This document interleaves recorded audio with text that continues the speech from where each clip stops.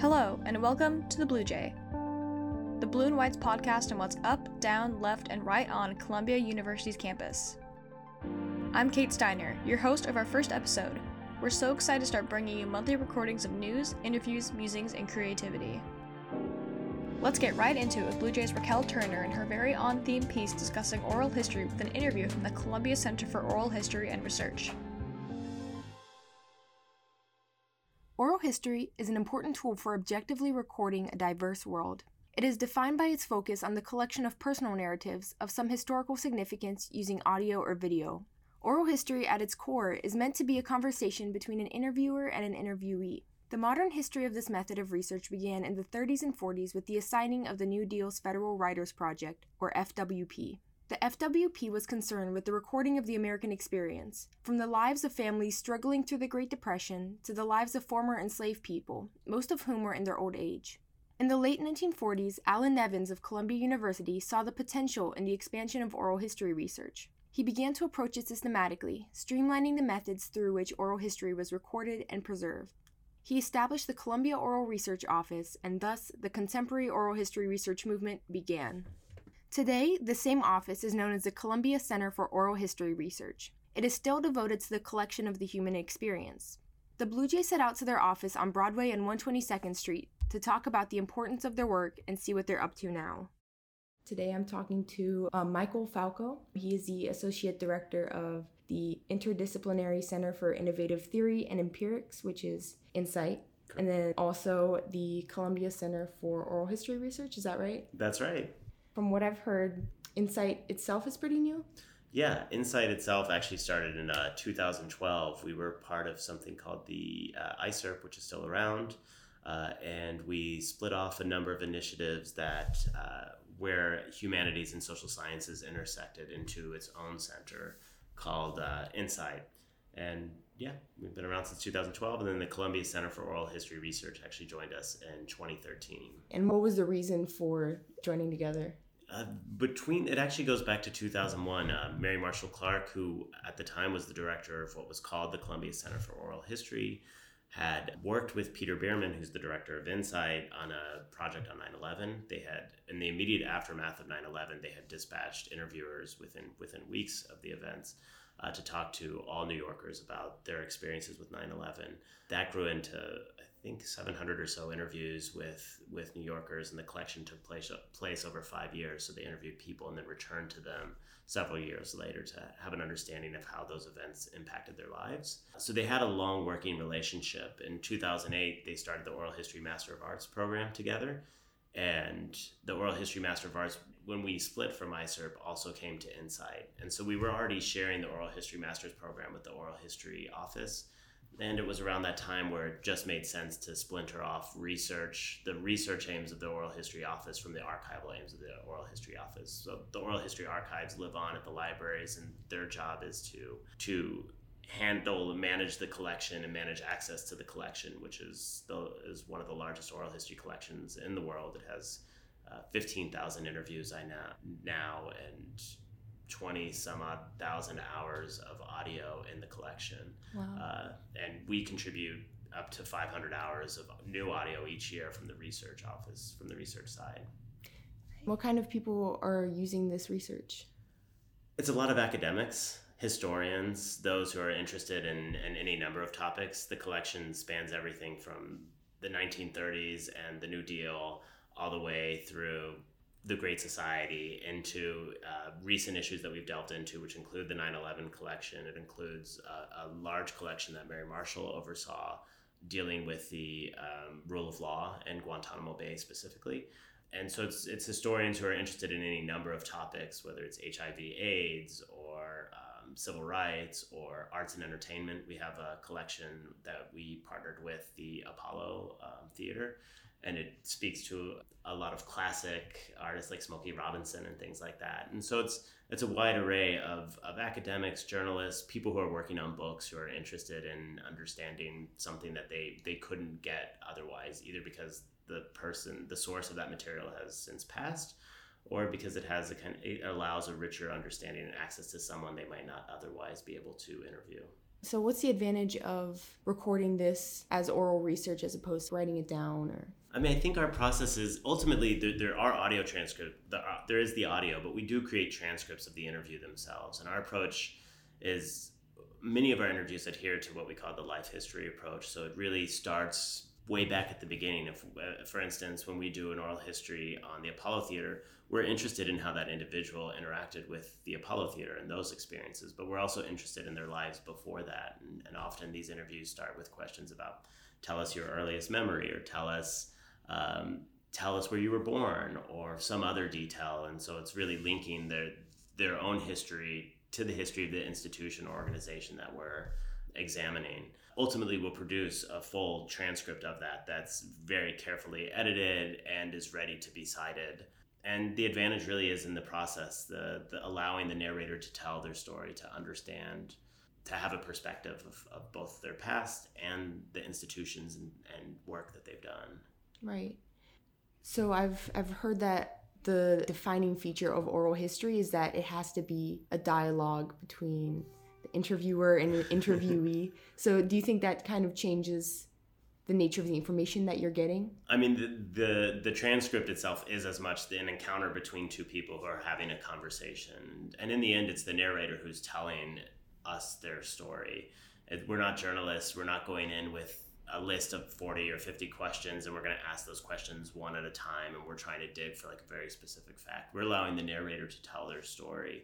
And so the questions are often open-ended. They allow the conversation will go in the direction that the narrator wants. And what further distinguishes it, and it's part of our ethical practice, is that the transcript is ultimately sent to the person who is being interviewed, and they get to review that transcript and make edits or clarifications as they see fit in the transcript, so that they really do control what it is they're sharing and what's going into the archive. Right. I know that oral history is not new, but you've said that the method through which you guys are collecting this and recording it is a new process that Columbia has. Yeah, I mean, oral history predates Columbia University by, thousands of years. Right. Oral traditions have been passed down for a long time. In 1948, when Ellen Evans started the Oral History Center at Columbia University, it was the first institutional oral history within an academic setting. And so the objective really was to have a more systematic approach for collecting and thinking about oral history. And so that's where the life history approach began to be pioneered. That's where we began to think about, how do you retell something like the New Deal or something, like the Vietnam War, and how do you collect enough perspectives of individuals to actually create a collection that's useful to historians, and not just useful to historians today to answer questions about today, but useful to historians 50 years from now who can engage with the transcript and actually ask questions that we can't begin to imagine, because we don't know what life is going to be like 50 years from now. We don't know how important the response to the HIV/AIDS crisis was for some future crisis that we can't yet imagine. And so it memorialized a more systematic approach to oral history and began the process of doing institutional oral histories of foundations, oral histories of organizations. And from that also eventually sprung our oral history master's program, which again is dedicated to training the future generation of oral historians who are grounded in the theory of oral history, the theory and the practice of oral history, and the nature of memory and the objective of what you can and can't capture through oral history. Yeah. Do you think your methods have changed in any large way since you started? Since I've been around, I mean, my involvement with oral history really goes back to 2012 when, I started this work with Insight and began to work with the Oral History Master's program. On our projects, we're often innovating or tinkering a little bit and thinking about the process that we're the way that we're capturing oral history. For example, we did an oral history of the artist Robert Rauschenberg, and though he had passed when we started this oral history, we talked to his contemporaries, we talked to his assistants, we talked to people who purchased and sold his art. And throughout that process, we discovered that something that was really difficult was we wanted to be able to understand Robert Rauschenberg's creative process. And so we came up, I should say, I had no involvement in coming up with this idea. Sarah Sinclair, who was the manager on the project, and the individuals that we were working with at the Robert Rauschenberg Foundation, determined that a really great way to understand the actual practice and how Robert Rauschenberg created his art was to create art installations in a warehouse that they had upstate. And so they would put the art on display, and then the assistants who helped him with the art would go and look at the artwork, and they would detail it, very technically about the technical approach that he took, which both had value in understanding someone's creative process that hasn't really fully been understood, but it's also just fundamentally useful to those who are trying to preserve that art, who understand what the material is in them, how it was created, how to preserve it. That was something we came up with on the fly that we discovered as we were in the process of doing these stories, that we weren't still fully capturing some element of Robert Rauschenberg's life and work. And so that's usually where like these innovations come from, is we're presented with an issue or challenge of memory, and we find some way to capture it. What other projects have you worked on since you've been here? Yeah, we've completed since I've started here a project on the Atlantic Philanthropies. It's not maybe as well known of a foundation, but it was started with as a limited life foundation. So they had money, they were going to invest it, and they knew they were going to close up shop by 2020 or some year in the future.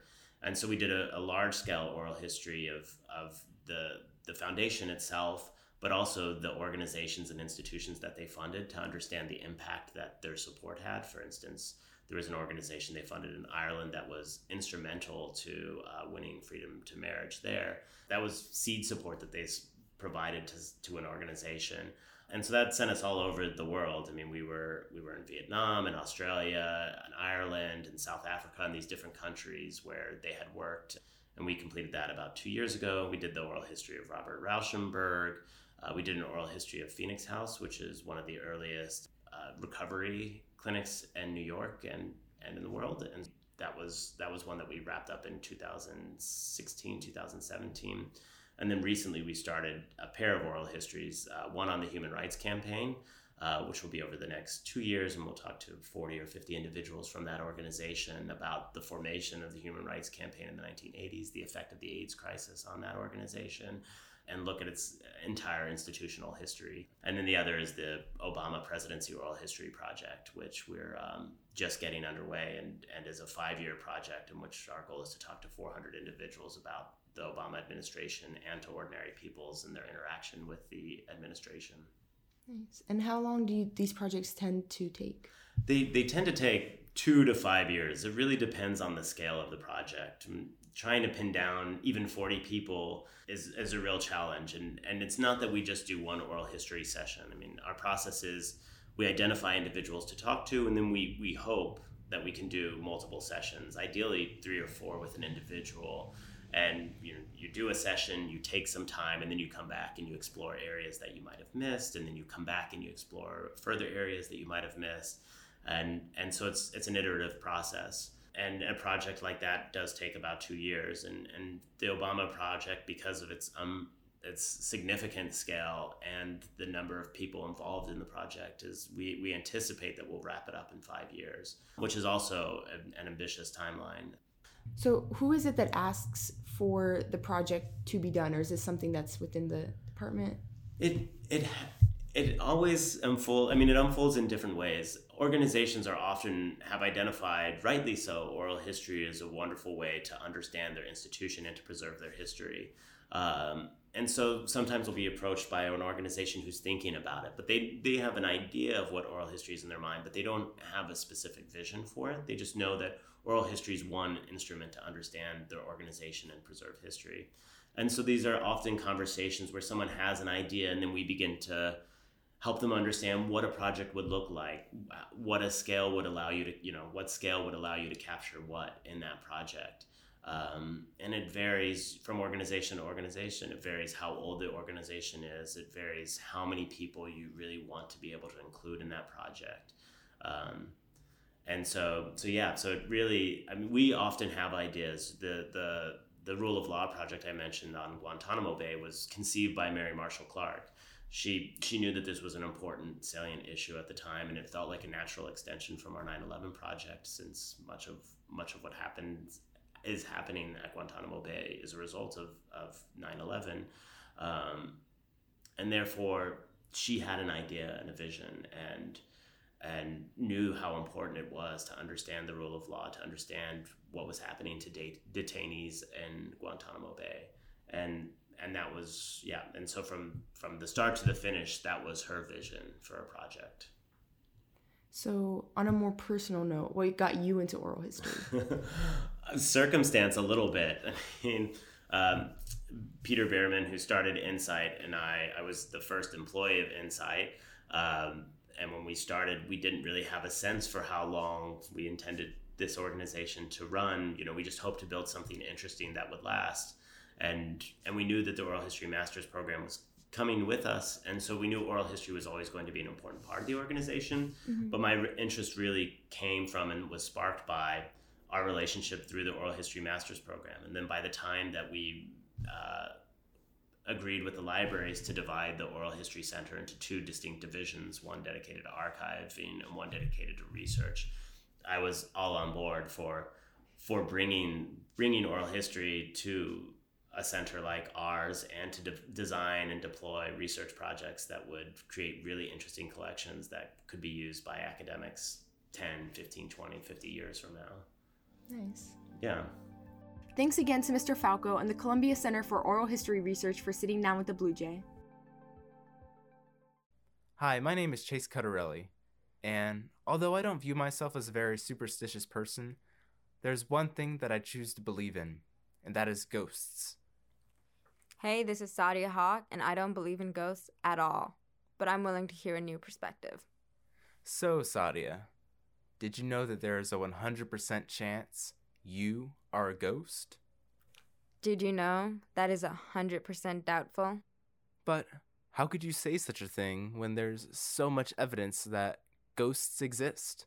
Right here, on Columbia's campus. What do you mean by so much evidence? I'm so glad you asked. Let's dive right in.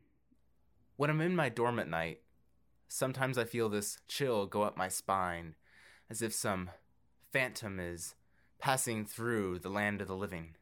I don't know, Chase. Maybe there's a window open somewhere, a door. There are so many other realistic explanations to why there is a chill in the air other than ghosts. Like, so many. I guess that's a fair point. Sometimes I leave my window open during the day and I forget to close it at night, so it's probably just the wind. But when I turn on the lights in my dorm, they start to flicker. What other explanation could there be other than some apparition? I acknowledge that the flickering lights are a problem, but Hartley's an old building. There are bound to be loose wires everywhere. You're making a lot of sense, Sadia. But I know this next bit is really going to convince you. Don't you feel, when you're walking around on campus, that you're being watched by some omnipresent specter? Of course you're being watched. You're on a college campus. They have cameras literally everywhere. Okay, Sadia, fine. There might not be any ghosts on campus, but personally, I feel like a ghost of my former self going to this school. As a first-year student, I'm so overwhelmed by the competition, by the need to fit in, by the workload, and I just want to find some solidarity in my spooky friends. So, can't you respect that at least? I get it. College life is hard, and everyone needs their coping mechanism, and if yours is ghost, I respect that. Thank you, Sadia. Although you have not made me a believer. I still don't believe in ghosts. At all. Well, maybe next time. Maybe. Next, we have Alan Lee reading from his short fiction, The Bus. You can find the whole story and other digital publications from The Blue and White at our website, theblueandwhite.org. At Hassel, because of the large number of commuters joining there, Route 53 always cut its engine. The sudden release of the shuddering tension of the droning rumble injected an aural freshness into the bus, followed by the rush of the world as the doors hissed open, and then abrupt silence. Some heads stirred from sleep, waked by quiet, whilst others looked drowsily around. Mrs. Brummage was motionless, unflinching despite the traffic rushing past, hands on lap, still humming. Under the heavy footsteps of people entering and climbing stairs, Mrs. Brummage's eerie melody wafted throughout the bottom deck of the bus. It was no folk song anyone had heard, for her long and slow notes were a constant stream of improvisation, meandering and slurring between a few semitones, and jumping high or low at the rare whim. Her placid expression revealed nothing of her self-awareness, and indeed there was something almost deliberate in her muffled articulation.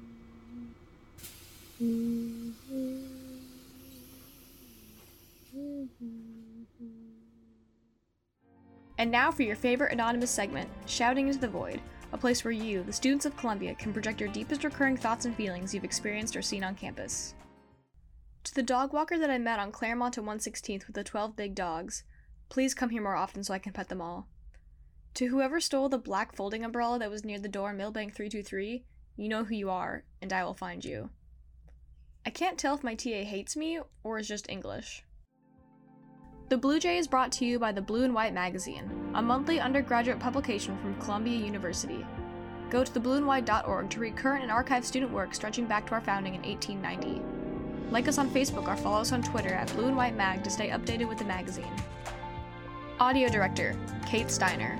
Staff members, Raquel Turner, Chase Cutarelli, and Sadia Hawk. Editor-in-Chief, Ufan Umana. Managing Editor, Esme Ablaza. Publisher, Mary Elizabeth Dawson. Investigations Editor, Grace Adey. Literary Editor, Jacob Snyder. Online Editor, Zoe Metcalf. Senior Illustrator, Sada Denner. Layout Editor, Gigi Lee. Senior Editors, Nicole Kohut, Sam Needleman, and Malia Simon, with music from Stephanie Chow and contributions from Alan Lee. Thank you so much for listening.